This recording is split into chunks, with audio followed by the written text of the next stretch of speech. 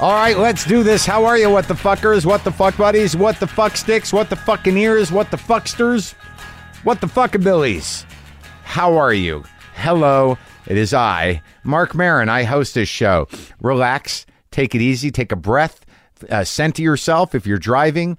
Keep your eyes on the road. Stop texting. If you're on the treadmill, could you just pay attention? Don't slip on the treadmill. That is an embarrassing moment, especially if you don't hurt yourself. That's embarrassing. If you do hurt yourself, it's really fucking embarrassing. Don't just slip on the treadmill. All right. Okay. Get hold of yourself, Maron. What's going on?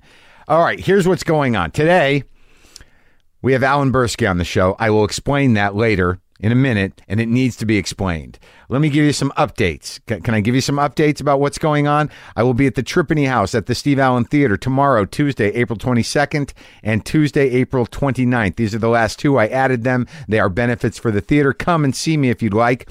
I've got some stuff. It's taking shape. This Friday night at midnight, I will be at Moon Tower Comedy Festival at the Paramount Theater in Austin, Texas.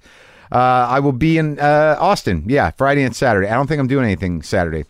I'll probably be eating meat. Do I want to talk about Jesus real quick? I was just in Raleigh at Good Nights over the Jesus weekend, Good Friday and the day after Good Friday. I don't know what day that is. The Saturday after. Is there a name for that day? And I had great shows. I really enjoy Raleigh. I enjoy the people down there. A lot of people came out to see me. I was surprised. I didn't even realize it was Jesus weekend and still great crowds. But I did feel the necessity to do some research on Jesus because I don't really know the story. I didn't have Jesus. Jesus has never been in my heart. He's never been in my mind. I never had to use Jesus for anything. I just Jesus was not part of my life because I'm a Jew.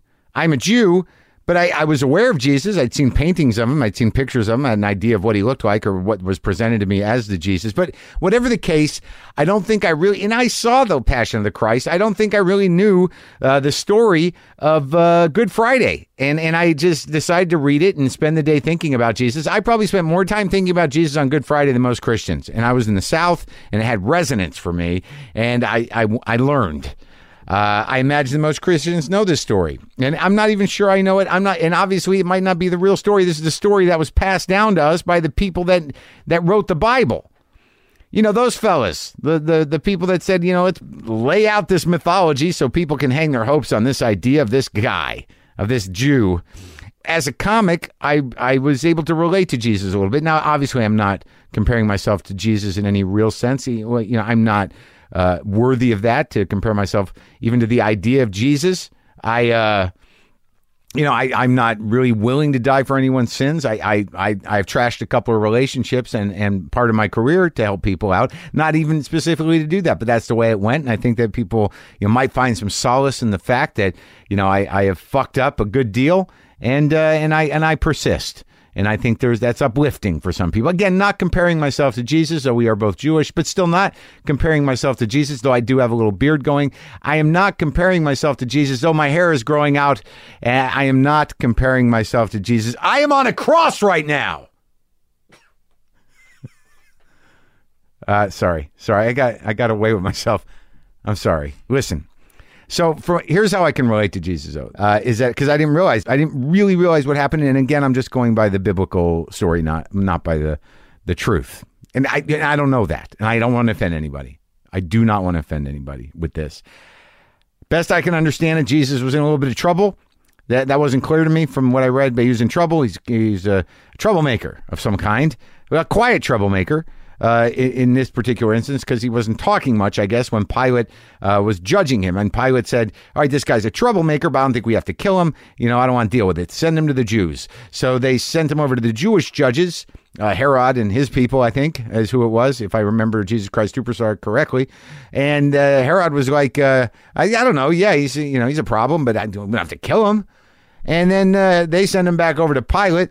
And at this point, Pilate's got an unruly crowd. They're demanding entertainment, and he's like, well, I don't know what to do. Let's let the crowd decide. And they're like, kill Jesus. And I'm paraphrasing, but what this means to me is that, if you just break it down, Jesus was killed by a shitty crowd. And as a comic, believe me, I know what that feels like. I do relate to that. A shitty crowd can ruin your day. And apparently a shitty crowd can give us the largest religion on the planet. A shitty crowd. Okay? That's all I'm saying. And by the way, Good Friday was not, it was probably the worst day Jesus ever had. I don't know who changed the name up, or maybe they couldn't think of something better. But, and again, I'm not condescending. But, whew. All right. We lost a comic last week. And I don't know how many of you know who Otto and George were. Otto and George were a ventriloquist act. I have to assume George is not moving on. But I'm only being funny because he was funny. But Otto Peterson and his dummy George were hilarious. They were a very unique act. They were a crass act. They were filthy. They pushed the envelope of certainly what a ventriloquist act really is, and also comedy. I think they were a great inspiration to some people. Certainly the more filthy among us comedians. And Otto passed away in his sleep last week, and it's sad. When comics die, certainly someone who's 53 years old, sad when anyone dies. But this was a truly unique act, and I think really an act that most people don't know. And I reached out to Otto because I did a live WTF in Brooklyn back when I was doing more of those, and I had booked this woman, Heather Knight, who had designed a robot that told jokes. And in my mind, the only way to counter that would be to book Otto and George on the same show to answer what I thought was going to be sort of a charade. And I didn't like the whole idea about the joke robot, but Heather was stunning, and she turned out to be a great guest. But Otto and George also did the show, and I remember it was really the first time I'd met Otto, and I'd known about him for years. And he was very sweet, and he's very old school in a lot of ways. It was just hilarious. I could not stop laughing. And he's definitely going to be missed, but more than that, I want people to know about Otto and George, and I want to share with you, if I could, this clip of Otto and George, because I really think it exemplifies at least the relationship between Otto and George, and also just exactly what made them so great. This is from episode 157 of WTF, which was live from the Bell House in Brooklyn in March 2011. We're going to miss you, Otto. And this was really a high point of all the live shows that I did. So please enjoy it if you have not heard it. Yeah, people like that subtext that a ventriloquist is mentally ill. So I always try and feed that a little bit. But you're not. Well, I'm mental. I have mental issues, but I don't have the thing where I talk to the puppet off stage. I've been spared that horror. Now, when you were a kid, though, like, why this? Well, he finds you interesting. I fucking hate you. All right. Despise you. Jeff Dunham made $37 million last year. You're working in a fucking strip mall in fucking Scranton. Fucking sucking the end of the shotgun, you fucking loser. Leave me alone. Don't be negative. Does it piss you? Did you ever think about making more puppets? Next question. All right. Now. Oh, you mean this guy's trying to squeeze me out of the act? All right. Yeah, get 17 more fucking puppets that can fail in show business for 50 fucking years. I tried to get on a Jerry Lewis telethon. They said I couldn't get you on that show if you had the disease. That was Otto and George. I was beside myself with laughter there. That was episode 157 of WTF, live from the Bell House in Brooklyn in March 2011. Now, look, where are we at now? Our guest today is Alan Bursky.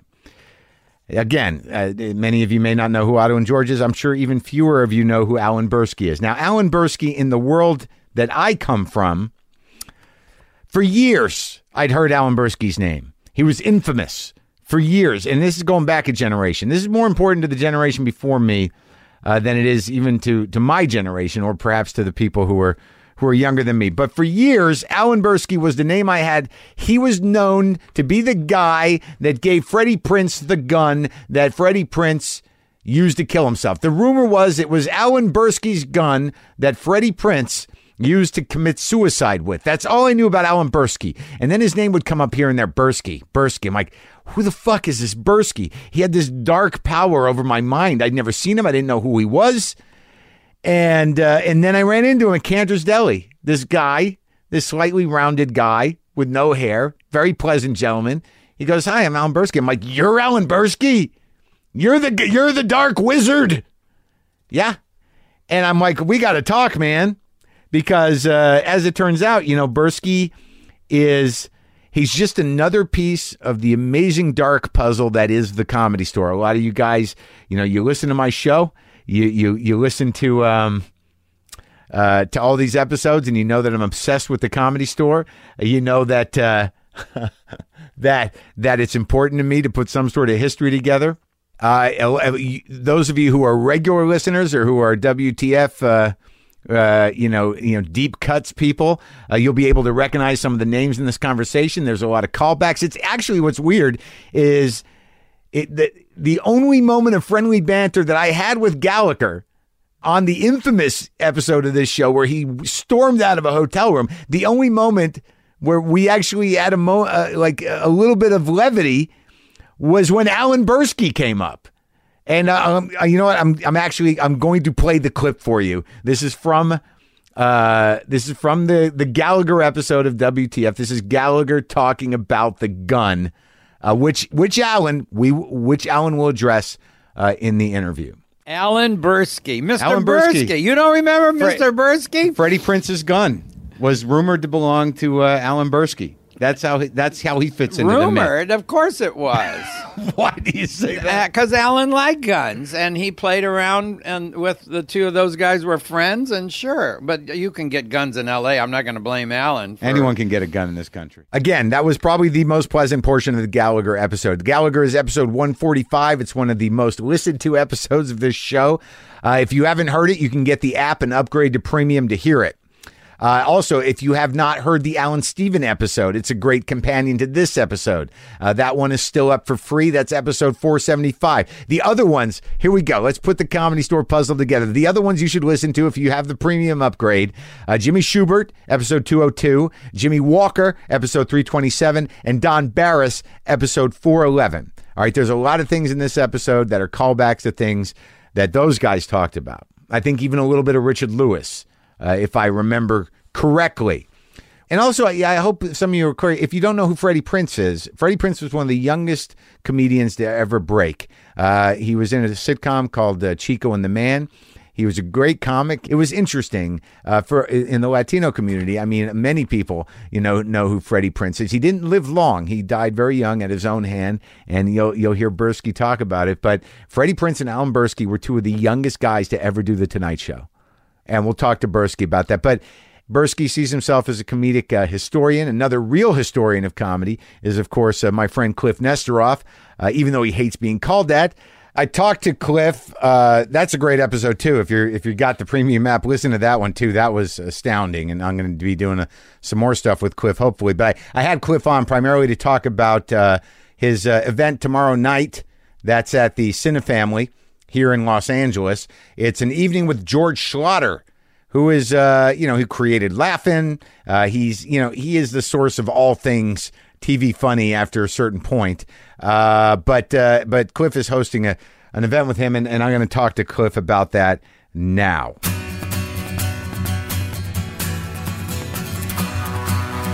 Kliph Nesteroff is here, the man who you might remember from his episode, a comedy historian.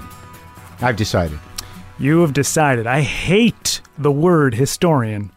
I prefer a writer, not comedy writer, but a writer who specializes in writing about comedy. I will accept historian, but... In what way do you like to write about comedy? Let's just get to the semantic root of this. How do you write about comedy, Kliph? Well, I like to discover things and information that people haven't written about previously. From the past, Kliph? Nobody loves a historian, Marc Maron. Nobody loves a historian. People talk about their favorite musicians, their favorite writers, their favorite comedians. Nobody talks about their favorite historian. Well, the truth of the matter is I am a big supporter of your work. I like the way you write about comedy. People who have not read your work or have listened to or have not listened to our hour-long episode of WTF, where do they go? Where do you send them? You can read my stuff on the WFMU website, their website, Beware of the Blog. You can follow me on Twitter and find a link to all those essays about the history of show business and comedy at Classic Showbiz on Twitter. And you like to scour the dark and sordid corners of the show business experience. Certainly. Well, I think naturally speaking, the stuff that's most interesting in history, and simply if you're constructing a story, it's got to have action. It's nice to have some sex. It's nice to have some violence. It's nice to have some drugs. And I don't sell myself as like a Hollywood Babylon exploitive writer, but let's face the facts. Drugs are interesting. Violence is interesting. Sex, struggle, failure, and succeeding. That narrative I find fascinating, and I think other people do too. I like the way that you, a Canadian who rides his bike around, is now like fully embracing and integrating himself into the show business realm. I fucking love show business. I love Hollywood. You do, man. I love Los Angeles. I make no apologies for embracing Los Angeles. It's the best. You don't like it for the right reasons necessarily. Well, what's the right reason to like it? Because you believe in the beauty of the business of show. You like it because it's like just layers and layers of sordid stuff has gone on. Well, I like the success and the failure. I like the yahoos and the talented people, and I believe that there's room for both. And as we both know from observing show business, at the top of show business, there are incredibly talented people and completely untalented people, but there's a spot for both. And on the bottom is the same thing as well. I love all of that. I just eat it up. So what is this? You're involved with the Cinefamily Theater? Right. So basically what we're doing now at the Cinefamily at Fairfax and Melrose, which is a great little theater, is I'm starting to present shows there that are kind of live versions of what I've been writing about based on the history of comedy. Some involves the mob, some doesn't. We have a show that by the time this airs will be over with Mel Brooks. It's our tribute to Sid Caesar. We're presenting a 35mm screening of 10 from Your Show of Shows, which is a 1972 theatrical release of 10 of the best sketches from the early 50s NBC show that starred Sid Caesar, that Mel Brooks wrote on, that Carl Reiner worked for, that Neil Simon wrote on.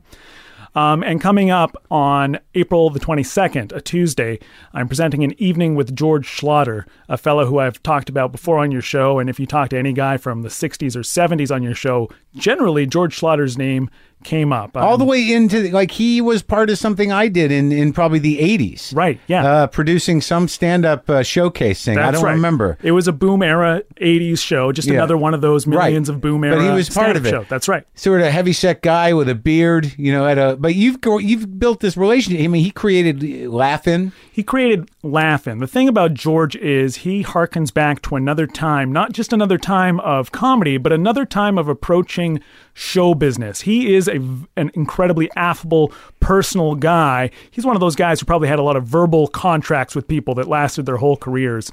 But in the 50s, he started as a bouncer and then entertainment booker at Ciro's nightclub on the Sunset Strip, which of course... Ciro's became the Comedy Store. We got to have, we're going to do a whole episode on Ciro's. Yes, we must do that. So George was there in the 50s, and that's how he met everybody in show business, because it was a key nightclub. The Will Maston Trio with Sammy Davis Jr., any big star in the early 50s, comedian or otherwise, went through Ciro's. George got to know them all. Because of that, got hired at NBC as a talent booker for the Dinah Shore Show, which was a big variety show at the time.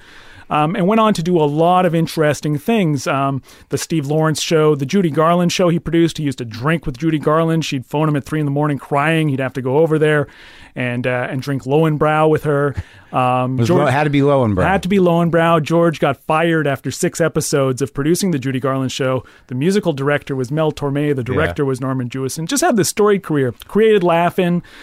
Gave Lily Tomlin her big break, gave Goldie Hawn her big break, hired Lorne Michaels when he was nobody in 1969 to write on Laugh-In, gave Andy Kaufman his first regular series, pre-Taxi, gave Robin Williams his first shot, pre-Mork and Mindy. Gave Roseanne her first TV shot pre-Carson. He's had this incredible multi-decade career and has had this eye for talent all throughout it. And if you go to his office on Beverly Boulevard, it's this incredibly old-school Hollywood office with a framed photo of him with everybody imaginable, from John Wayne to Bette Davis to Richard Nixon to Ronald Reagan. You know, there's a photo of him on the wall with Barbara Bush giving him the bunny ears behind him. And you're like, well, what? How did that happen? What is that? Yeah. All you did was create Laugh-In. How did you create this massive network? Cozy up to so many Republicans. Yeah, bizarre.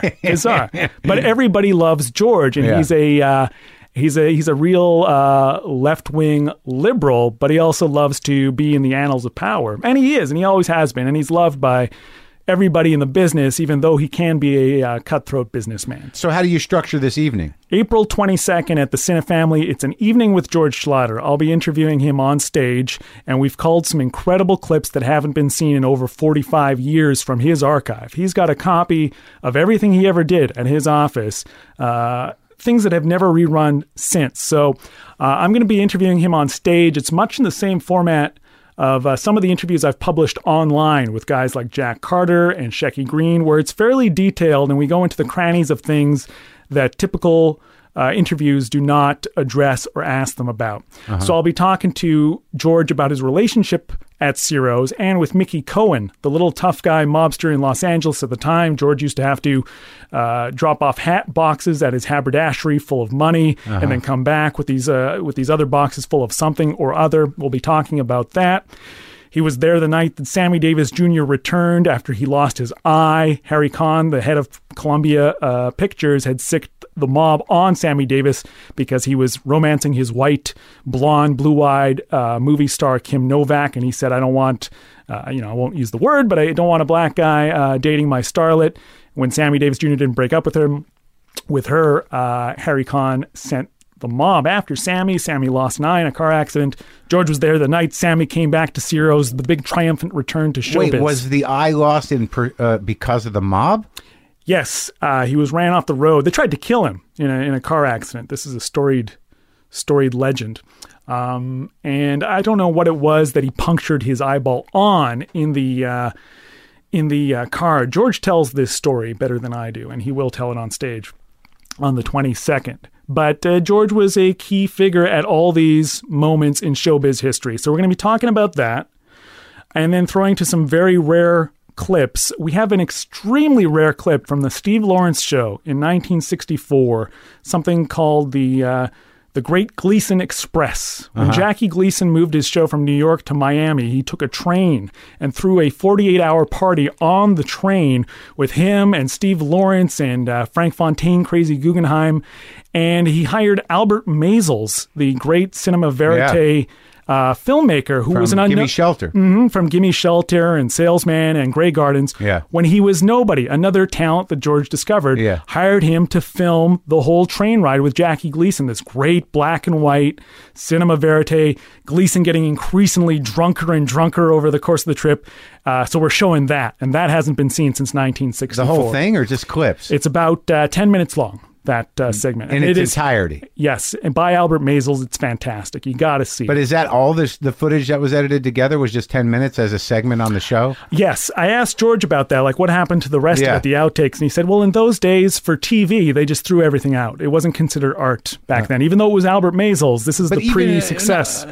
Fuck art. How about just a historical archive of a... You would think, but really everything, it's amazing that George has anything at all. Because most stuff from that era did either get burned for shelf space or was recorded over or shot live. Sure. Yeah. And kinescopes were of a poor quality. Sometimes they caught on fire in storage. You know, there's any number of stories why this stuff doesn't really exist. It's wild, man. One of the most insane things that we're showing is actually Red Fox's primetime debut from 1968, a show called Soul.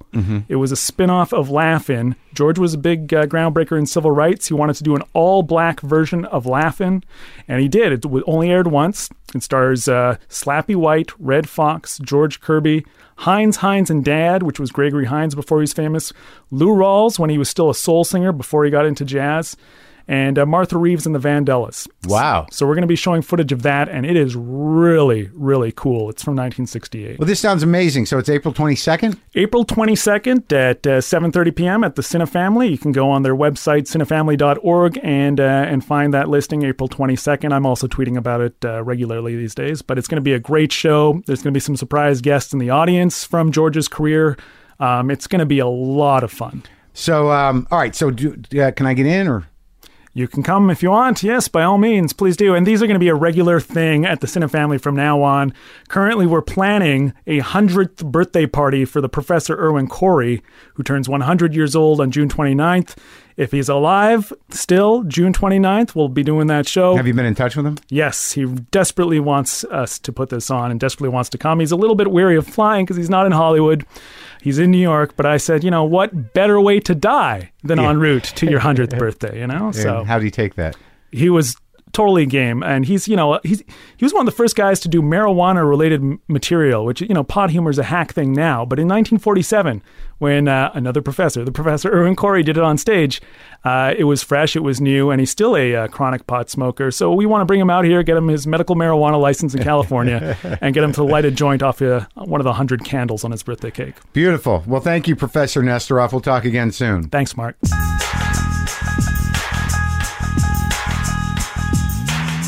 So that was Kliph Nesteroff. Go to that. You can go to www.cinefamily.org and find the event information if you want to talk to George Schlatter. I should actually have George Schlatter on this show. It's Bursky time. It's time for Bursky. Okay? It's time for Bursky. This was a strange honor for me because he's one of the lost voices of the dark history of the Comedy Store. Please enjoy my conversation with Alan Bursky.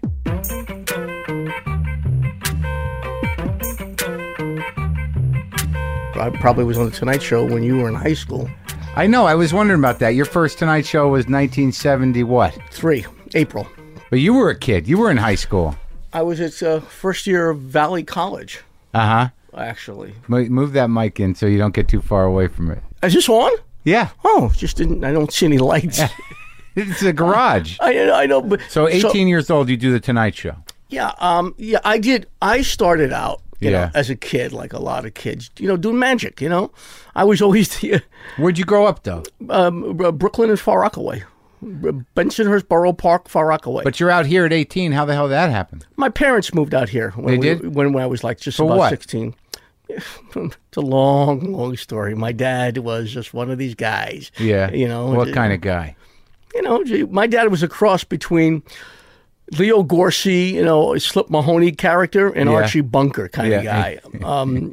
He actually did time for truck hijacking. Oh yeah, was he mob affiliated? Kinda. You know, everybody in Brooklyn growing up in that area. You know, I had relatives who married into them. You know, but he was hijacking trucks on his own volition with people. You know. Yeah. Anyway, how much time did he do? 16 months, Rikers Island. When you were what? 15? No, when I was much younger, 11. Oh, really? Yeah, so he's working on the angles, your father. Yeah, and his parents both died at 49 years of age of heart disease. Anyway, so he has a heart attack at 40. Yeah. 1972, something like that. And he just, really didn't want to work again. He was a truck driver, and he was also, a caterer, a good deli man. My uncle, my father's first cousin, they would grow up because my dad was orphaned at 15. He lived with his cousin Murray, first cousin, Uncle Murray.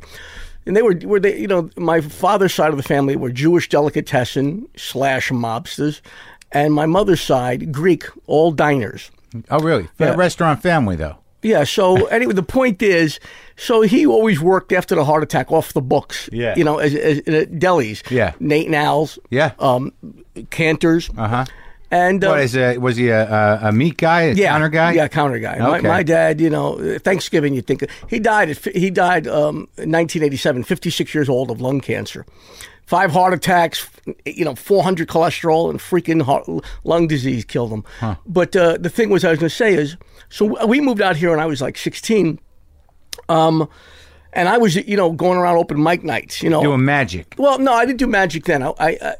I grew up doing magic. And from that, I worked after schools and, holidays at Lieutenant's, one of the biggest magic stores in the world at that time. Where was that? 42nd and 6th. Oh, yeah. And in this building, it's long torn down. That whole area's changed.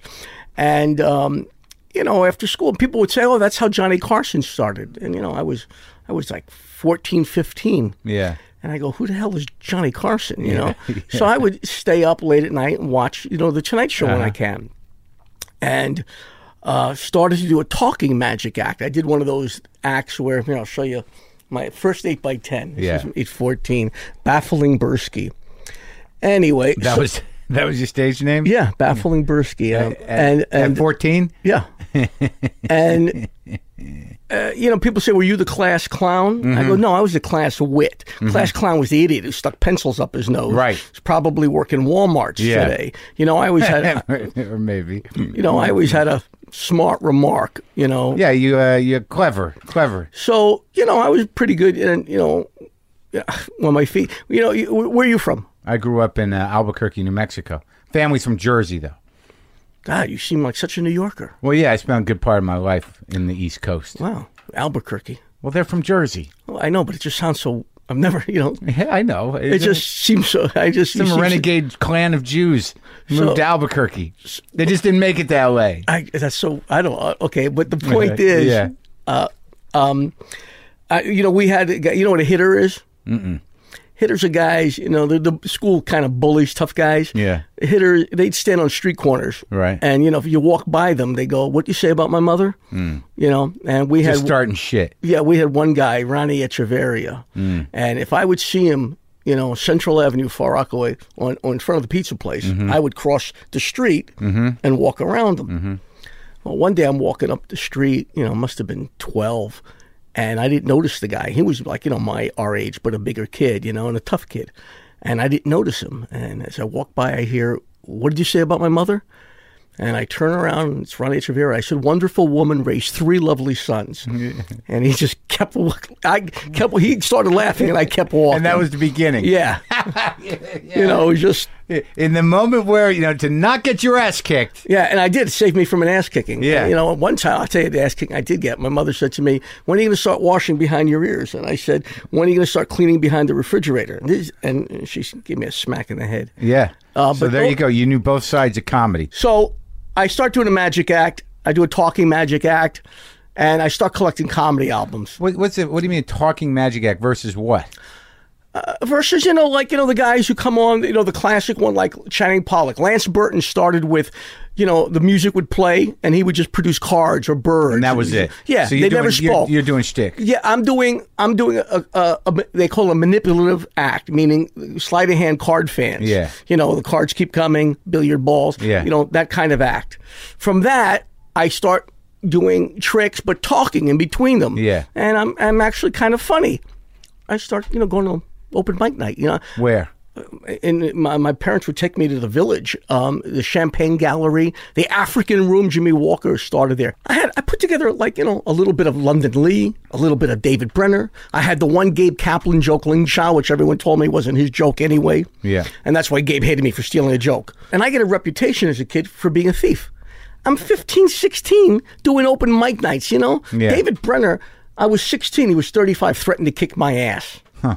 Because I took material of his at open mic night. And he saw you at open mic night, or what? A friend of his saw me at an open mic night and told him. That's something. So it was as big a deal then as it is now? It was then you would have gotten your, much bigger deal. Then you would have gotten your ass kicked. Mm-hmm. You would have seriously, somebody would have caught you. Yeah. And it would have been big bad news. But in those days, I heard Gabe Kaplan. They said that Robert Klein grabbed him and threw him out of the Improv. I remember in the late '80s, early '90s, Robin Williams was the biggest star in the world. Yeah. If he was in Catch a Rising Star, guys wouldn't go on. Right, I heard that too. And people, but back in my day, I sound so old. You just wouldn't do it. But I got a reputation. I never took someone's act or any material and went on television and did it, or went and got paid. You were a kid trying to figure it out. Yeah. So anyway. Yeah. So you're 16, 17. You come out here. You're an open micer. Yeah, and you're already a thief. Yeah, and in those days, you went to the Little Club where Joan Rivers used to break in material where she moved. Where out. was that? Cannon Drive, and just below Santa Monica So Boulevard. this is 72. Yeah. Okay. 71. 71. Moved out here February 71. So there's no comedy clubs yet. No. Anyway, the Comedy Store opened April 10th, 73. Yeah. And I'm walking up. There was a place on Riverside in Lancashire. It's now a jewelry store, a tire place, Art Crown's Comedy Showcase. Uh-huh. And he didn't have a liquor license. He just sold, coffee and juice and soda. Yeah. And Mitzi sure said I was the first one to always put just straight comedians on, I said, no, Art Crown. She goes, you're crazy, but she doesn't know. Art Crown. So all these guys like Mike Shai, who became Michael Sherman, Murray Langston and Freeman King, the unknown comic, they were a comedy team. George Miller. Uh-huh. In those days, they had singers there too, but I used to go to the Ice House. You would see Lily Tomlin in the height of laughing, Smothers Brothers, Pat Paulson, Gabe Kaplan worked there a lot. Craig T. Nelson did stand-up. Sure. I used to see him there. Was he funny? Yeah, he did some great stuff. Yeah, well, I could see that. So there was no real showcase room that was lower key than a showroom. There weren't showcase rooms where the improv was the Ash Grove. They were called hootenanny nights. Talent nights were called hootenannies in those days. And there were a lot of those kinds of rooms. And you would just try and get on. So were they music clubs or anything like that? They did music, singers and stuff. So it was a variety show, kind of. Yeah. I was telling Rich Scheidner the other night, we just were at the Laugh Factory in Las Vegas, when the improv had all these singers. And I just called Jay Leno, and I spoke to him yesterday, because and Jay didn't remember any of them but Adele Blue. He used to date her in the 75. Yeah. There was Rick Moses, Lisa Mordente, the daughter of Rita Moreno and Tony Mordente. Lisa Mordente, Rick Moses, Bruce Scott, Marilyn Rubin. I went on naming, and Leno says to me, I said, how do you remember these names? I said, I don't know. But Rick Moses was doing Merv Griffin shows. He was getting very hot. Good looking. So you talk to Leno often? Yeah, a couple times a month. Yeah. Jay used to eat at my house almost every day, So what I was saying was, anyway, Comedy Store opens. I'm walking up the street, April 10th, 73. I'm walking up the boulevard, Sunset, with Abe Carno about, 7:30 at night. So there are these guys hanging out in front, who I knew from Art Crowns or, Jimmy Martinez. He was there the first night the Comedy Store opened. Jonathan Moore, British comic who played the bagpipes when he first went on. All these guys are there. I said, what's this? And he goes, it's just Comedy Store. And no. And I tried to go in, and they wouldn't let me in. I was 17. You had to be 21. Yeah. So Sammy and Rudy. Sammy Shore. Yeah. Let me go on at 5 to 2 in the morning. I could go in and then walk out. A month or two later, I get a job parking cars there just for tips. In the back lot. Right on the side there, yeah. Long story short. A year to the day later, I did my first Tonight Show. Drove everybody crazy. They were ripping my pictures down, comics. The comics. Yeah. Well, you were a novelty in a way. Well, 3 weeks, literally after my 18th birthday, Byron Allen says he's the youngest. He says he's 17 now. He's full of shit. Byron was 18, but for 6 months longer than his birthday than I was. Then comes Freddie Prinze Sr. Yeah. Anyway, that's basically how it started. How'd you get that? Get what? The Tonight Show. I started just getting better and better and better at the Comedy Store. I go from 5 to 2 in the morning. But this is before Mitzi. Yeah. Sammy Shore was the owner and runs it. Mitzi would come in and run it when Sammy or Rudy were out of town.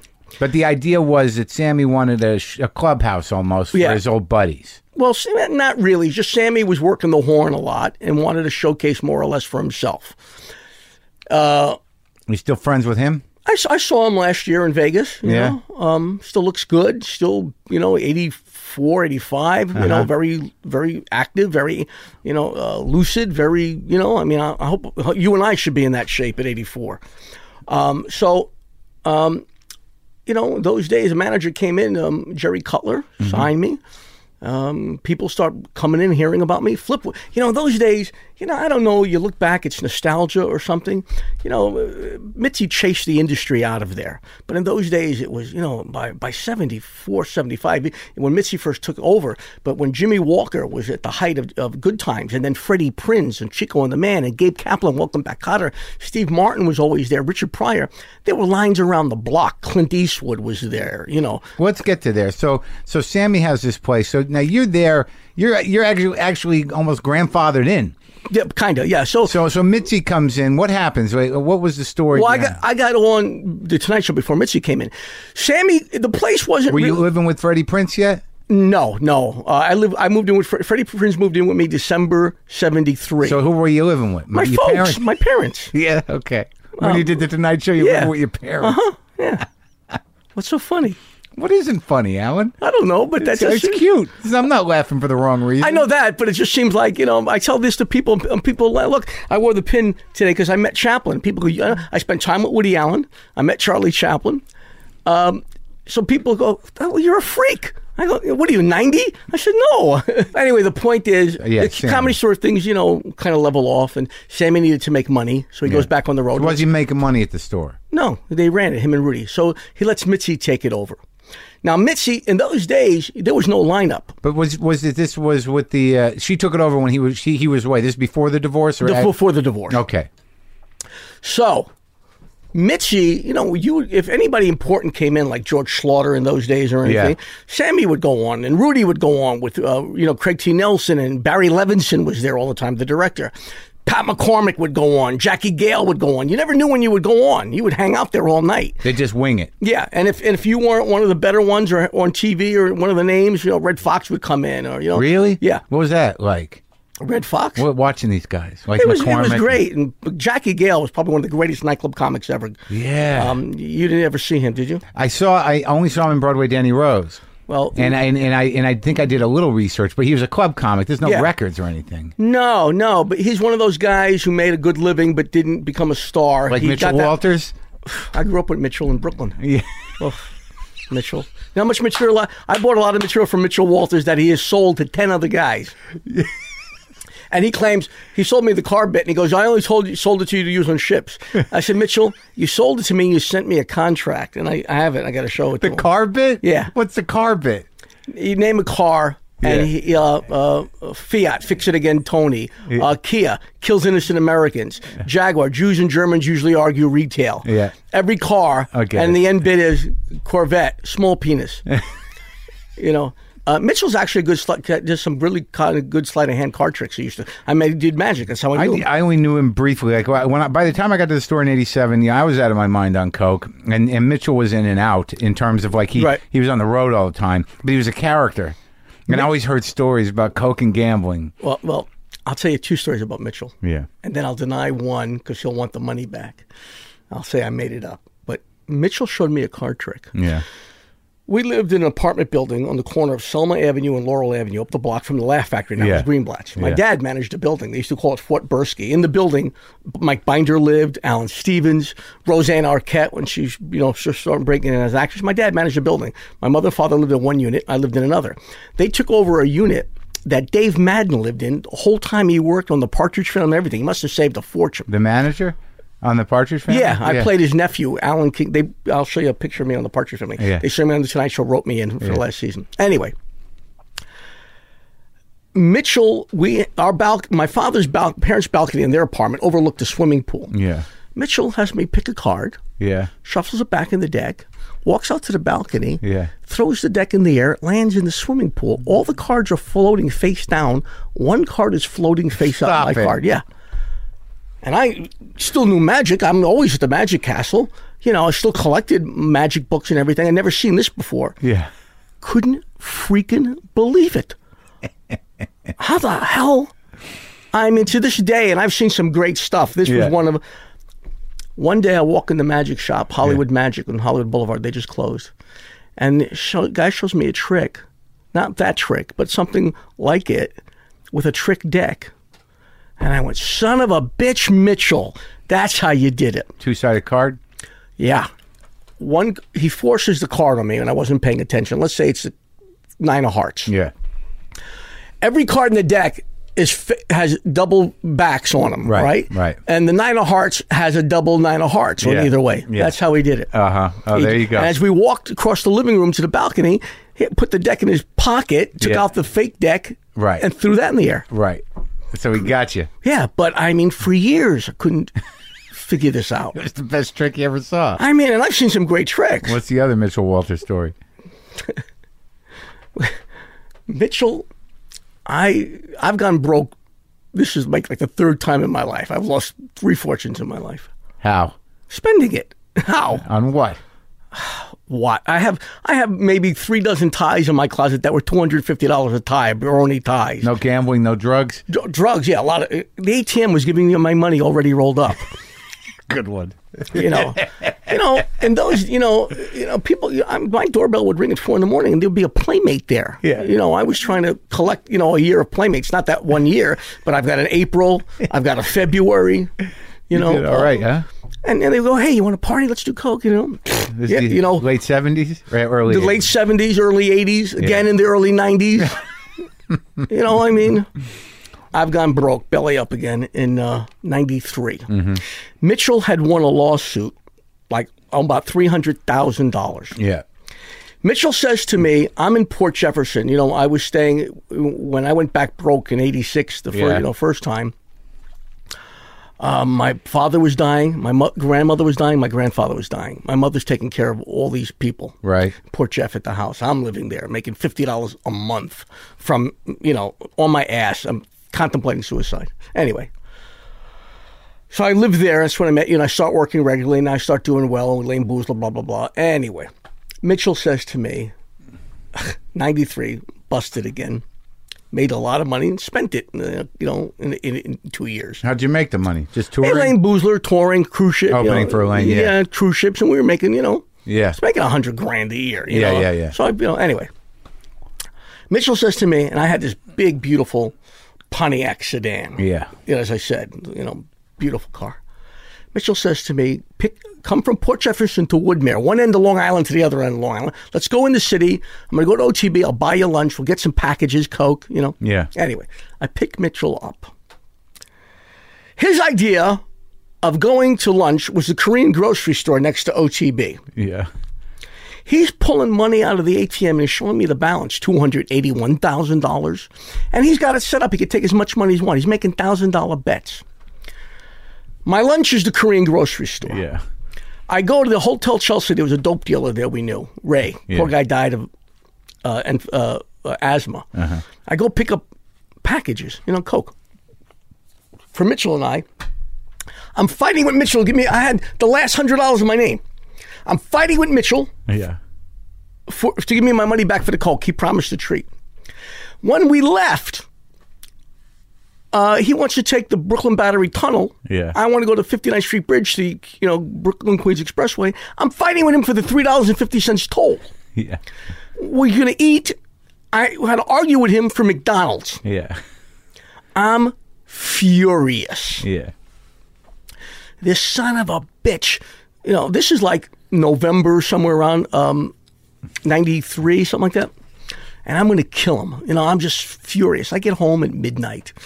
And I'm a neat freak. And I clean out the car, all this garbage, McDonald's and shit. 1 o'clock in the morning, I get a phone call. Mitchell goes, I left a little piece of paper in your car. I go, what?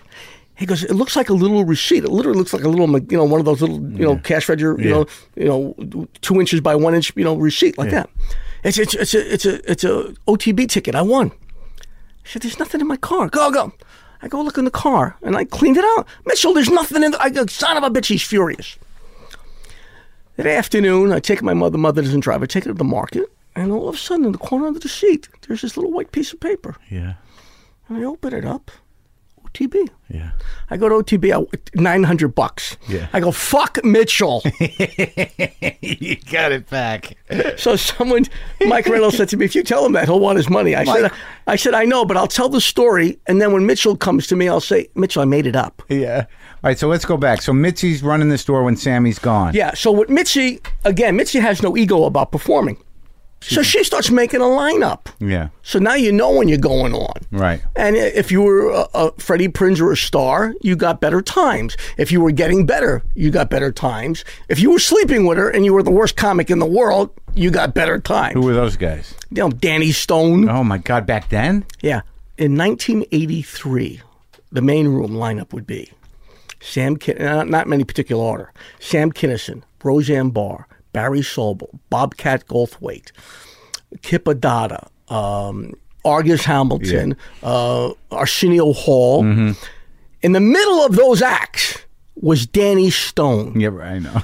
The show would come to a grinding halt. Doing his Rodney impression. Yes, and Bob Woods material. All right, so she's making a lineup. And this is 1974. 74. When the divorce came, my dad was then, managing the club. My mother worked there part-time. Oh, really? He moved over from he had the apartment building and he was working at the club? Yeah, both. And even when we moved from the apartment building. And how did you get that job? My parents were hanging around with me. I was a kid, All right. In those days, again, Christmas, Easter, Greek Orthodox Easter, I'm Greek Orthodox. We'd have big dinners, Thanksgiving, and these guys, Richard Lewis and Elaine Boozler, Tom Dreesen was my father's best friend. Mary Ellen, his ex-wife, who just passed away, was my mother's best friend. So these people were always at our house all the time. Billy Braver, George Miller. Thanksgiving Eve. Yeah. Natalie Wood had died the day before. We're sitting there was a girl who was girlfriends of two comedians. She was the dope dealer. She lived in my apartment building, too, with her boyfriend, who was a comic at that time. You go up to her apartment. Shit. Should I name names? From Belushi to Freddie Prinze to... Yeah, if they're dead, you can name Lou Rawls. Yeah. And a lot of big stars who are living. Hanging out, yeah. Yeah, even Robin, who admits to being a cokehead, but other major stars, you'd be just up hanging out because they should. Yeah, she was the chick that had this stuff, right? So now she's living someplace off of Hollywood, like Stanley, off of Melrose, somewhere in that area, and it's a guest house in the back of an apartment building. And Richard Pryor's there. I'm hanging out with Pryor, doing blow all night. Yeah. The sun's not just about to come up, and he's going to drive me. I lived on Doheny, a little below Sunset, and he has a Rolls Royce, and he's going to drive me back to my place. I don't remember why I didn't have my car with me. He's going to drive me back to my place. And I looked at him, and I said, Richard, not that I'm complaining, you're my idol. This is how big of a star he was. He was about to do Superman 3. Yeah, so it's later in his career even, really. Yeah, well, I mean, mid-career, mid Richard Pryor superstardom. So not that I'm complaining, you're my idol. And I knew him before the Comedy Store opened. He would come around some of the open mic nights to hang around with the guys and take us to breakfast, pay for it and shit. So, and he's playing with the Coke vial, doing bumps. He's not saying. I said, but you could be anywhere in the world right now, with anyone in the world. Today's Thanksgiving. You should be with your family, and you're here with me. Yeah. I don't get it. And he's fucking around trying to get the Coke even on the spoon in the vial. And he's doing some bumps. He's giving me some bumps. Literally several minutes go by doing this, and he doesn't say a word. And he just looks at me and goes, I got the demon. That was that. Yeah. Last time I saw him was at the Comedy Store when, George Schlatter had the Comedy Awards, and he couldn't talk. He was almost... Oh, well, you saw him at the end. He wasn't quite a vegetable yet, but he was. And he just had this smile, and I just started to cry. Heartbreaking. Yeah. Anyway, the Laugh Stop, when Mike Cayley opened the first Laugh Stop in Santa Ana, February 77, he was the one who created the Comedy Condo. He was the one who created the MC Middle and Headliner thing. He gave Robin Williams his first paid job. Huh. Anyway, they opened an Encino Laugh Stop in the 81, 80, somewhere around there. Mike Cayley had managed to piss off so many comics, nobody would work for him anymore. So he had a partner, Marc Lemkin. They'd make my dad a partner, and they changed the name of the club to Herman's Cabaret. My dad's name was Herman. Now Robin Williams is playing at the club. Tom Dreesen, everybody's playing at the club. In Encino. Yeah. So that's how my father sort of kind of got in the business, but backdoor through me. So now Mitzi's working for Mitzi. He's managing the club. Your mom's there part-time. You're like 18, 19 years old. I was, I think I was 20 by then. This was 75. And the divorce comes. Yeah. Mitzi and Sammy. And the judge said to Sammy, if you let her keep the club, you don't have to pay child support. And he had 4 kids. Yeah. He should have kept the club, I guess. Look, everything's hindsight, 2020. And that's how he lost the club and she took over.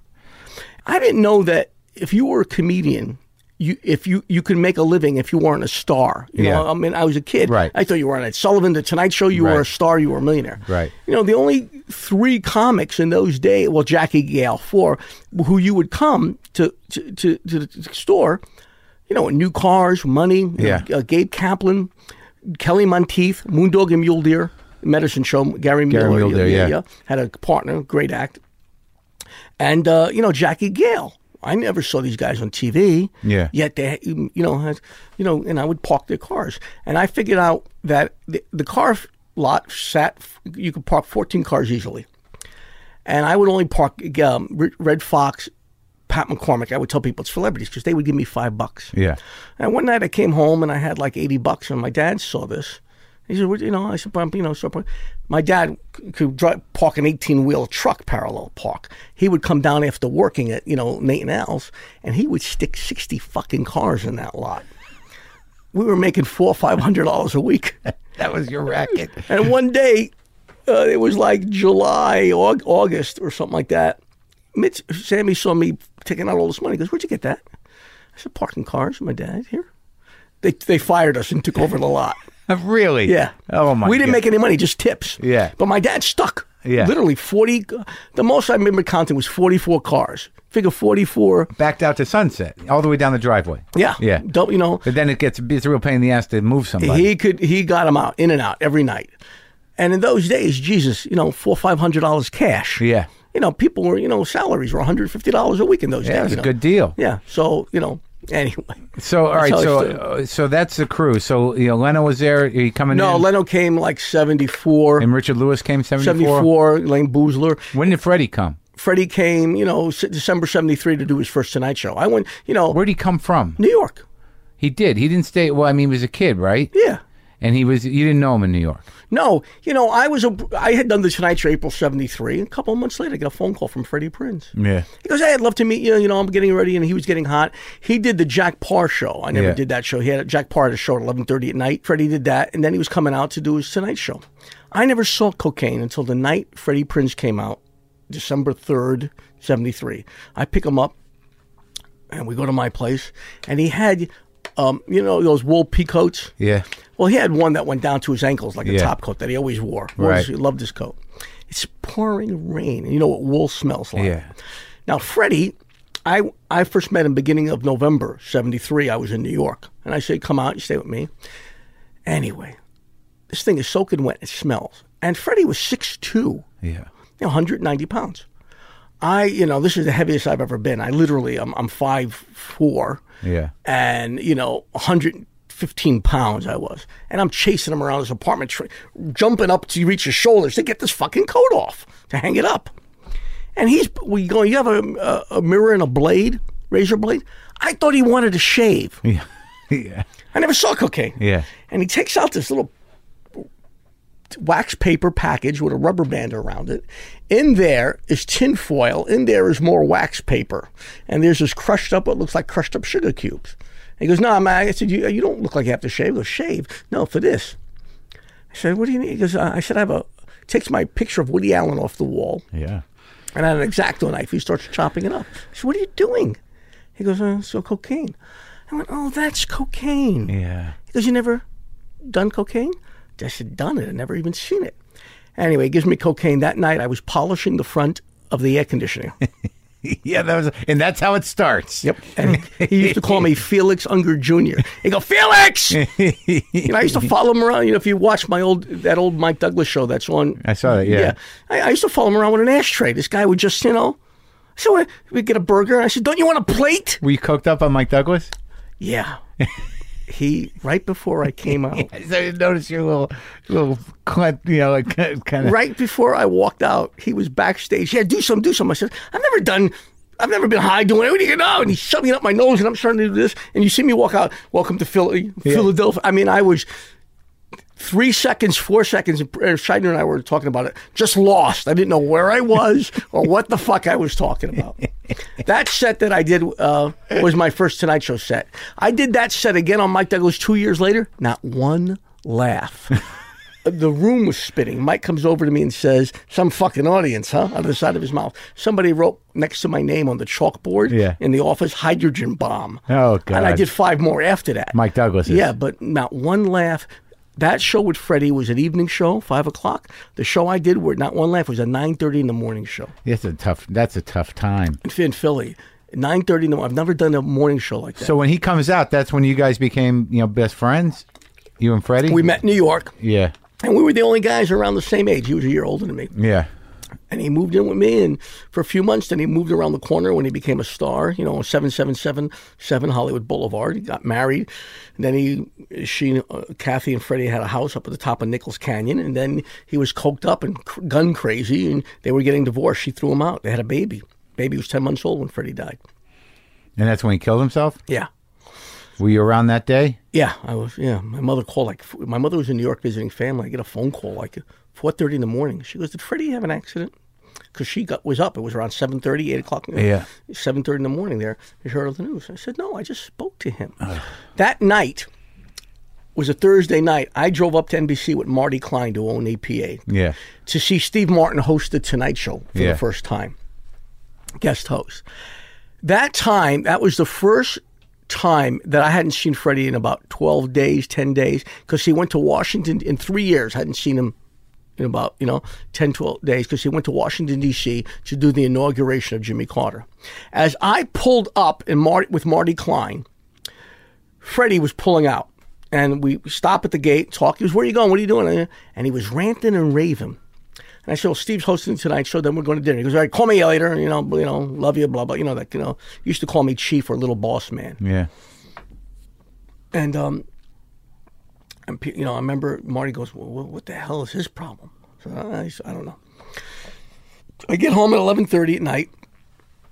I call him. I said, "Hey, how was Washington D.C.?" And he said, Freddie considered himself a political pundit. He read comic books. Yeah. He said, "I got a lot of new hope, for the country." I thought he said he got a lot of new coke. Yeah. And I said to him, "What's new coke?" I thought we discovered. He goes, "No, I don't do cocaine anymore." He was doing 3 grams of cocaine a day those days, especially the last 6 months of his life, and 10 Quaaludes. Yeah. People didn't know what the cocaine psychosis set in. Yeah. Nobody knew what that was in those days. Freddie was at the Beverly Comstock Hotel, which is now the Beverly Hills something. And we would hang out. So every Saturday, he'd come by the house, pick me up, and, I lived in one apartment. My parents lived in the other apartment. And he'd walk through the courtyard, go, "Alan's mommy, can Alan come out and play?" And we get in the vet, around 10 in the morning, and we'd cruise Beverly Hills, or we'd go to a movie. I guess they just tore it down, the Avco Cinema Center in Wilshire, or they're redoing it. In the back is the cemetery where Marilyn Monroe is buried. Now Farrah's buried there, Farrah Fawcett, Dean Martin. Anyway. And we cruise around all day or go to a movie. The last movie I think I saw with him was Young Frankenstein. And then we go into Beverly Hills and pick up women up and down Rodeo Drive. And then we go back to the place and do coke. And Freddie had one of those big, he was the first one to have a videotape machine. Yeah. Those big ones with the 3/4 inch units. Yeah. And he would get movies from the studio, The Godfather and, Deep Throat. And we'd watch movies all night and do blow. And before I would leave, now 4 or 5 in the morning, anything I touched, napkins, matches, I had to flush down the toilet. Anything I couldn't flush down the toilet, glasses, I had to wipe my fingerprints off of doorknobs. Why? Well, now I know it's cocaine psychosis. Yeah. Those days, I just thought he was fucking with me. He would go to my apartment, make me leave the apartment, and hide cocaine. And then at 3 in the morning, he would call me and say, "Bring the coke and meet me somewhere. And I'll give you $100 in those days." This was, 77 or $200. Still a lot of money. Yeah. And this is the first time I gone broke. I'd go up to Mulholland and Laurel Canyon, and that area there was all woods. 3:30 in the morning, it would be, October, rains would come or foggy and night. And I'd be there and I'd see the Corvette parked all the way off to the side. And I'd go to the vet. Freddie's not in the vet.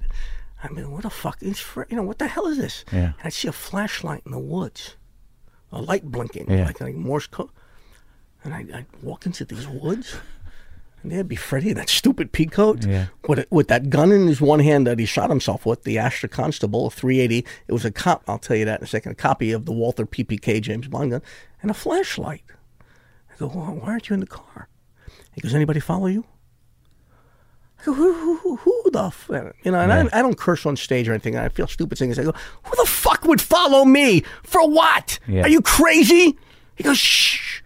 Listen, anybody hear footsteps?" I said, "I hear the wind and the rain. Yeah. Here's the coke." He goes, "Get in the car." We'd walk back to his car, do a little blow for an hour, sit there. I'd be waiting for cops to surround us. Yeah. Do blow for an hour, sit there, bullshit, and he'd give me a couple of $100. And I go, "What the fuck was that about?" Yeah, cocaine psychosis. Nobody knew what it was. So he lost it. Yeah. I was with Belushi 48 hours before he died. That must have been a mess. I was managing Tony Danza in those days. I gave up performing when Freddie died for 9 years. I was an agent at APA for a few years. Then I had a management company with Steve Binder, Rick Bernstein. Anyway, Paramount had a big rap party for all their shows, Happy Days, Taxi, and Police Squad. Yeah. And Belushi was there because he had made a guest cameo appearance for Police Squad anyway. And hanging out, I knew John. He's big then, right? I mean, like physically. Yeah. So John used to pick me up, turn me upside down, and jump up and down if I didn't have any coke to see what would fall out of my pockets. Freddie at one time made me strip at gunpoint to my underwear because I told him I didn't have any cocaine. Did you have connection? Were you the coke guy at that time? No, everybody was. Yeah. You know, people accuse me of that. No, everybody was. Everybody had a guy. Yeah, everybody had cocaine. Yeah. Everybody. Yeah. You know. Well, it's still around when I was there. Yeah. Still around today. I mean, shit, heroin, people are heroin addicts today. I go, what the fuck? You know, Freddie never fucked with a needle. People said he'd do heroin. Well, they can snort it now. You can snort heroin? Oh, yeah. Yeah. It's they smoke it and they snort it. There's a lot of ways to avoid a needle. The quality's pretty high. Ugh. Can you die of an overdose that way? Yes. Wow. Anyway. Yeah. Freebasing wasn't around either in those days. That's all Freddie Prinze would have needed was freebasing or crack cocaine. Well, I mean, Pryor was doing it later, right? Yeah. Freddie died 77. Freebasing was by 81. Boom. Yeah, God, that's ugly what to watch. Anyway. Belushi. It's now, I'll never forget, I looked at the clock. It's 2:22 in the morning. And Danza and I are just fading. And he's still, you know, we're up there. They kept the place open. He was a big star. Tony was a big star. Where was this? On the Rocks, private club on top of the Roxy. John would take a shot of vodka, put his finger in it, and then swirl it around his nose to douche out his nose. Yeah. He took a plastic drinking straw, packed one end with Coke, put that end in his nose, and asked me to blow up the other end. Oh my God. Couldn't get it up his nose anymore. It's the last time I saw John. I found out he had been up on, and I remember when Tony dropped me off at my apartment. I said to Tony, what's keeping him awake? Tony and I both looked at each other. I don't know. I've done blow a lot, you know. I've never been able to stay up like that. Like a week? Well, I mean, even doing blow and drink you wear and be down. Drinking, you know, line shot. You know, you still didn't have that energy like it was just continually getting up, higher. You know, what's upper and upper and upper, if there's such a word. I go, why?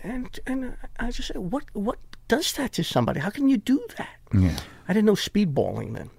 And so that was that party. You didn't go to that. You're probably lucky, huh?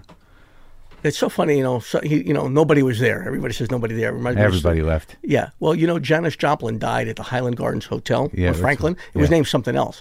But, you know, people say she died in this room, she died in that room. She didn't die in any room.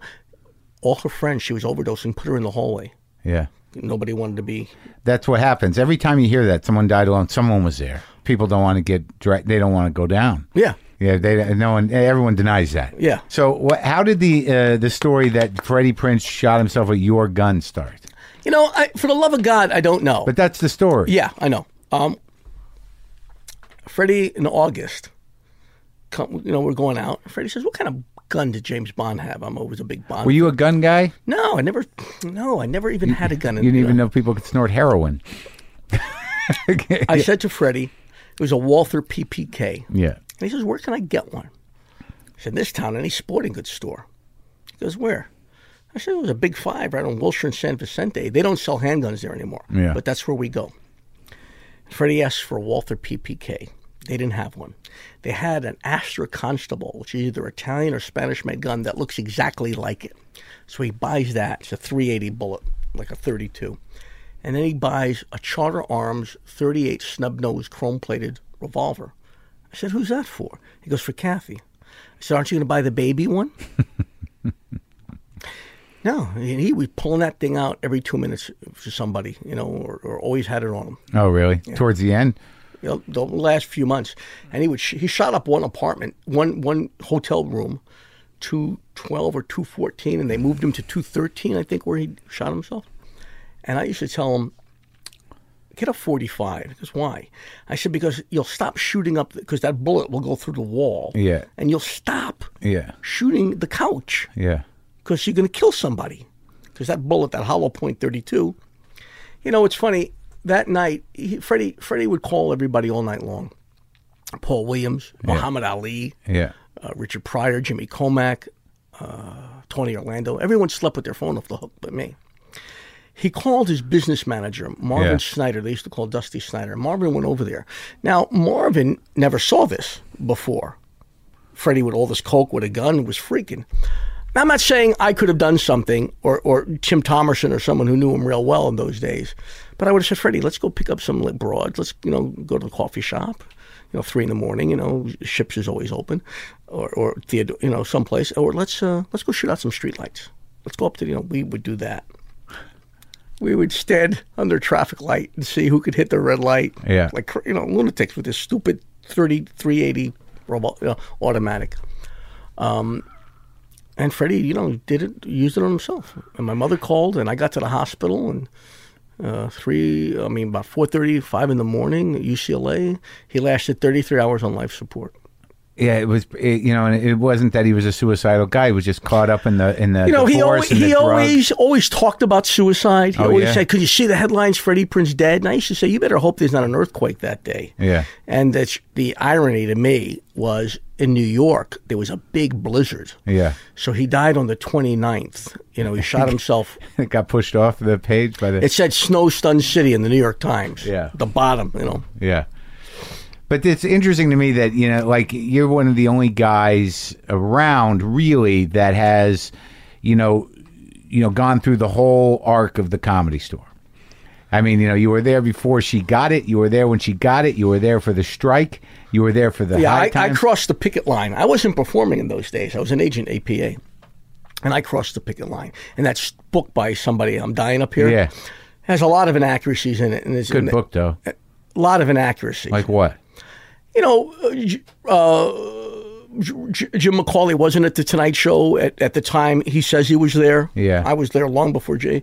This thing about Elaine Boozler, he wanted Elaine in the book. Elaine won't do any of these books, and he writes more about her than anybody else. Yeah. So there's these other inaccuracies. I have to go through the book again. It says I crossed the picket line with a sneer. Alan Bursky. Yeah. I crossed the picket line. Here's the problem I had with them. With the strikers? Yeah. I said, one, there were people striking on that who weren't even comics, for one. Yeah. Two, I said, you do this, and you're going to make this a professional room. This is, no one's going to be able to come here and break in material. You're going to, this room is to sit there with notes and have a notebook in your hand and read material. This is no longer going to be break-in rooms. Yeah. I said, what are you doing this for, $30? It started with because one night Bob Shaw at Cantor's had no money for a sandwich, and she was making a fortune. I said, these rooms are to get us to the Tonight Show. Elaine and Leno and some of these people. I said, you guys are becoming stars, or you do this. He goes, no, she'll see. I said, she'll never see this any other way but as a personal attack, and I was right. What I'm starting to see in talking to you is that there's, you actually saw, the shift and the change and the evolution of modern comedy. Like, you were there, you got to touch and feel the old guard. Right. And then you sort of saw the generation that you were involved in with Jay and David and everybody else, take over for the guys that were there. The interesting thing, I was thinking about this the other day, giants once walked the earth. The only one left alive, literally, is Jerry Lewis. There was Bob Hope and Jack Benny I knew, and Bob Hope I met, Benny I met, Milton Berle I met, Groucho. These guys, when they became a star, in the 30s, they stayed a star the rest of their lives. Yeah. The only ones I never met were Gleason, Danny Kaye, and Danny Thomas of that ilk. But these guys, I'm driving in Vegas on the Strip, and there's no stars. The still the ones left. Bill Cosby or the Smothers Brothers from that generation, or Shelley Berman still didn't. But do you think it's relative to the intimacy of show business at that time, and to the way that they were treated? Like, the commodification of show business is broken open to a degree that it's very hard to maintain a career like that. Back then, you had a few studios, you had 3 channels on television. That was that. Well, so people were stars, and the whole world knew. I actually think about this a lot because when I was an agent, I tried to be an agent again at smaller, well-known companies. But if you're not with one, there are 11 agencies today out of 100 that do 98% of the show business in all the world. My feeling, because what I mean is, and I would get emails and telephone calls. Can I be a star? Because of reality television, people don't do anything today. Everybody thinks they could be a star. because of Snooki. Now, I've never watched any of these shows, but everyone today, because of Kim Kardashian, or, what is Kim Kardashian famous for? Nothing. Being famous. Yeah. Everyone, I get that. Yeah. Everyone today thinks their life is so interesting that they could be a star. These people were stars when you knew, you could never be a star. If you were a kid and wanted to be a comic in 1960, you were so far removed from Milton Berle as I am from Prince Harry or William. Today, you have to, you're going to be Prince. Today, people think, nobody thinks they could be Prince William, but everybody thinks today they could be Ben Affleck or Beyonce or What do you think that is? Why? Because because it's everywhere now. The access. It's very easy. Yeah. Everyone sees it. It's in the internet. You can put your own thing up there and think like this will happen. Yeah. Everyone today thinks, without any respect of talent or dues or anything else. I don't know Justin Bieber. I've never seen him. But apparently he became a star by putting stuff on YouTube. Yeah. Before you had to, work shithole music bars, have an A&R guy from a record label and come also in. It's very niche oriented too. These people theoretically can be stars in their little niche for 10 minutes and that's that. Yeah, but I mean, so the access to becoming a star or the access to, people are saving up $400 or $500 to go eat in somebody's restaurant in Las Vegas to see a star sitting there instead of paying $75 to see a show. There are no shows anymore. I used to go to Vegas, and now I sound old. Was Dean Martin and Bob Melvin opening. It was Sammy Davis Jr. and Charlie Callis opening. It was Alan King and Julie Budd. It was the Smothers Brothers and Karen Wyman or Lana Cantrell. Look up Lana Cantrell. And this woman was a big star in the late 60s, early 70s, a singer. It's gone. I worked the last end of Miami Beach. You got to Miami Beach. I worked the Diplomat Hotel, the Fontainebleau, the Eden Rock, the Americana, the Deauville. They had stars from Engelbert Humperdinck with a comic to Tom Jones with a comic to Alan King with a singer. In New York City, Town and Country nightclub out Flatbush, Sammy Davis Jr. would play it. Copacabana nightclub, Martin Lewis, and even that closed in the early 70s, would play it. Latin Quarter, Alan King or Stephen Eady would play it. The Elegante in Brooklyn or in the Riviera in Jersey. Within 12 miles, 5 major nightclubs had the biggest stars in the world and opening acts.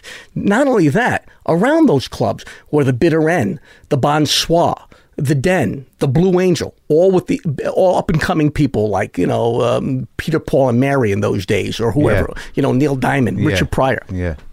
All of that is gone. Even before that, as that was ending, I saw Woody Allen every day. In November 72, the last time he ever did stand-up. He did Las Vegas after that, Caesar's Palace opening for Harry Belafonte.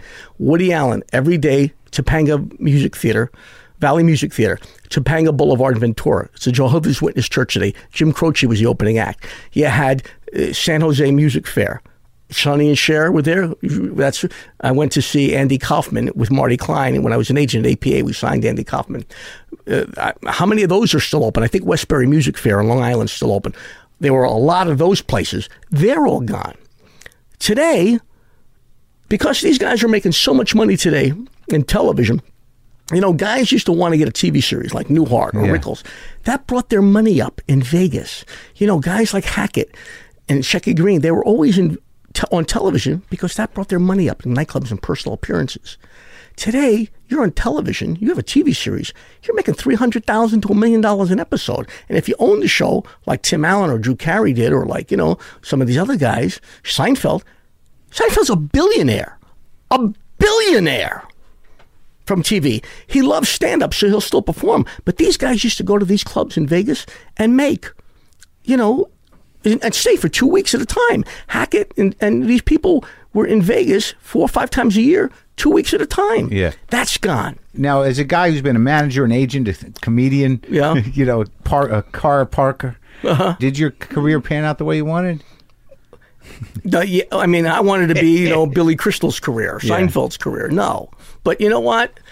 I'm at peace with it. There are guys today who, and I'm not going to mention them, who are literally suicidal and beside themselves that they're not, because they were headliners. Didn't work out. Yeah, and they had all the opportunities in TV shows, even films, and it didn't happen. Some of them committed suicide. Ray Coombs, Richard Jeni. You know, Richard was a good friend of mine. I loved Richard Jeni. He had other problems, right? Yeah, well, yeah, but the point is, Richard Jeni was probably the greatest, one of the top 5 single greatest nightclub comics I'd ever seen. And I've seen everybody.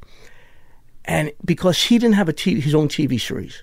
You know, I said to Richard, you know, you should be where Brad Pitt, you know, Brad Garrett is. You should be like, you know, no, I want my own. I said, Richard, what you don't understand, when you get your own show, like you had your own show, or other people have your own show, like Chris Titus, and it doesn't make you a star, like Seinfeld or King of Queens or Ray Romano, you're in worse shape than you are trying to get the show. Yeah.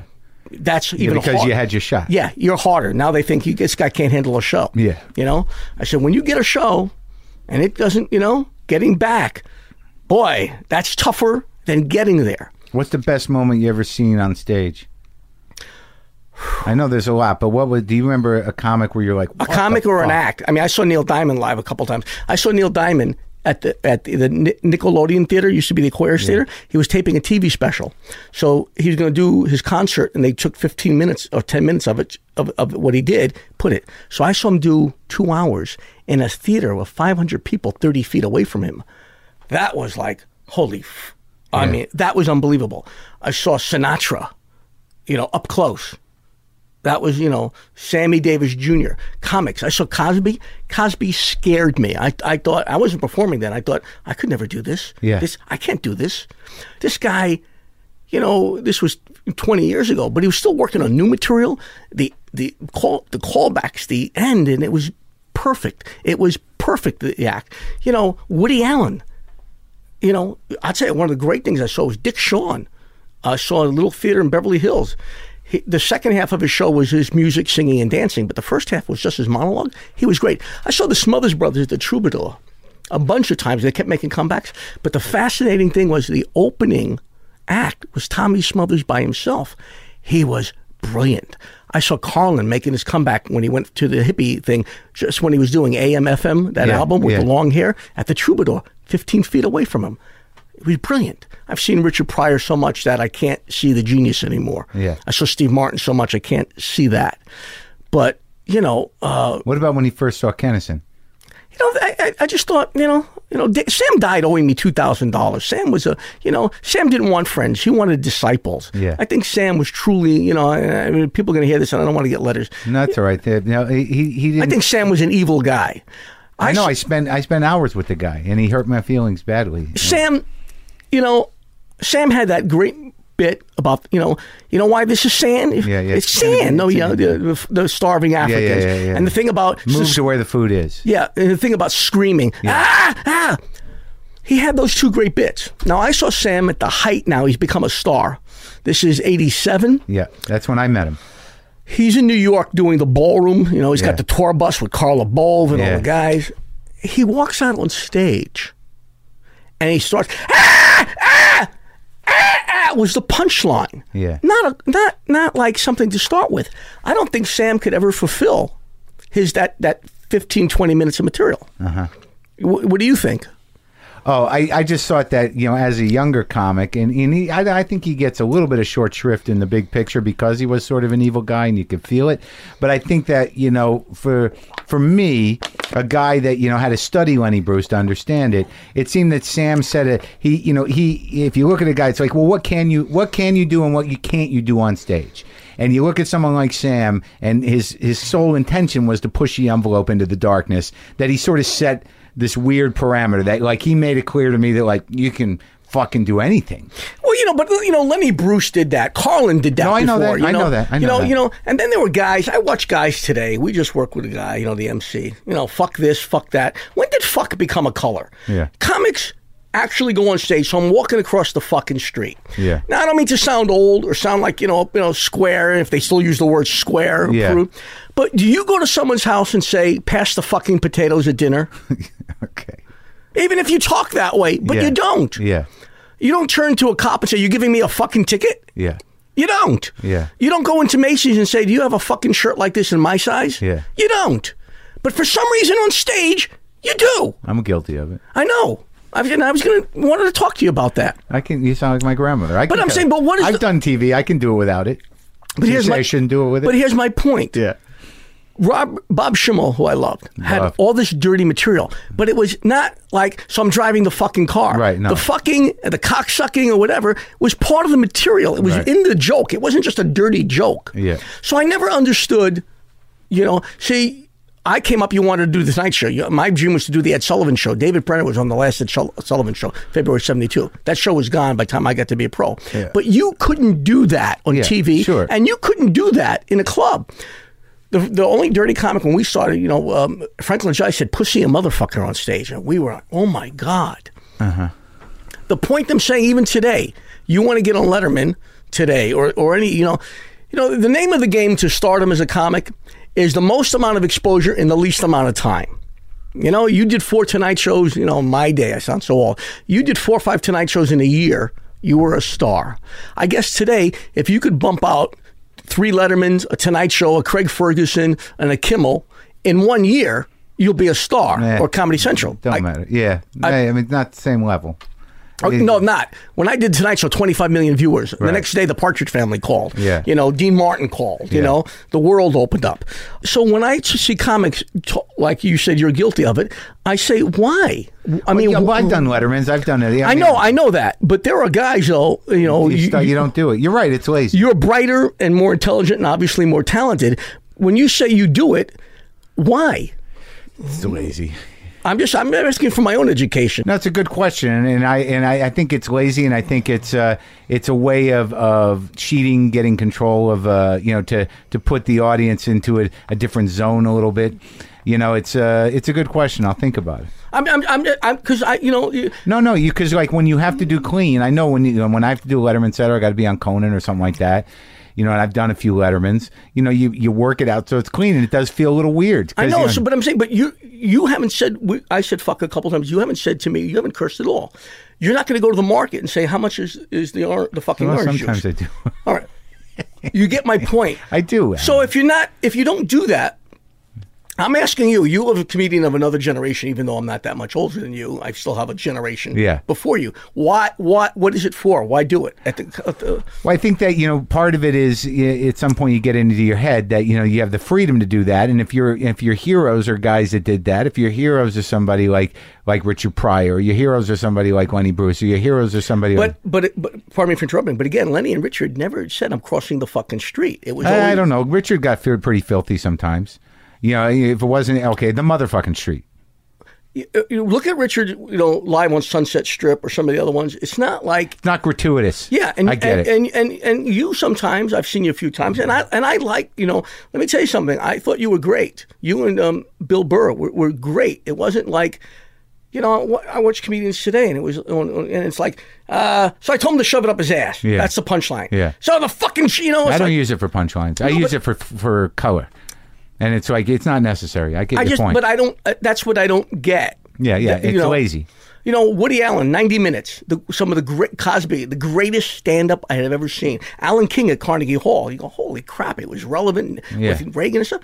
Never said it once. All right, I get it. But I'm not trying to say I'm not trying to sound like Bob Hall. You make your point though. I just want to know, when someone said I'm crossing the fucking street, as I said, is that near Sweetser? What street is that? I know. I hear what you're saying. And I don't mind, out in dirty material. What you're saying is that it's lazy and it's not necessary. It is just so foul-mouthed, punky, get a little class. Bullshit. Class it up. And and you don't talk that way or look. Okay. I get dressed up when I perform. Yeah. And I see comics who on stage with a T-shirt and jeans that they played basketball that afternoon with dirty sneakers, and what you're basically saying, Alan, is this: they don't respect the. I don't think people respect. My feeling is the whole thing with today. Yeah. No one takes responsibility. It's no one's fault anymore. Yeah. And there's no formality in anything. There's something. When you go back and you look at the old TV shows, people sit in the audience with jacket and tie. Sure. Do you know what's on? I got to say this because they always said there was never any film of them. Yeah. Of Martin Lewis in a nightclub. You go to YouTube, put Martin Lewis, Copacabana, 45 minutes of them, and then in a nightclub. It's unbelievable, see. And is everybody eating dinner? Everyone's dressed up? But, women are going in with mink stoles. You couldn't walk through Caesar's Palace in the 60s and early 70s without a jacket and tie on. You couldn't go into the casino. Yeah. flip-flops, bags of groceries people today. I mean, I don't get it. Not just comedy, performing. I just don't get it. Yeah. Do you know I'm all dressed up? You know how many people kept stopping me in the casinos I walk through? Where's the men's room? Where can I get this? I go, I don't work here. One person said, why are you all dressed up? And I said, because I have pride in my appearance. And I walked away from him. And he just stopped there dumbfounded. I'm sorry it all changed, Alan. What? I'm sorry it all changed. If I wasn't a performer. You're making me sad. If I wasn't a performer. I know, but And which brings me to your shaving. Yeah. I finally landed on something I like on my face. Let me have it. What's wrong with your face? Nothing wrong. Thank you for being here. Thank you.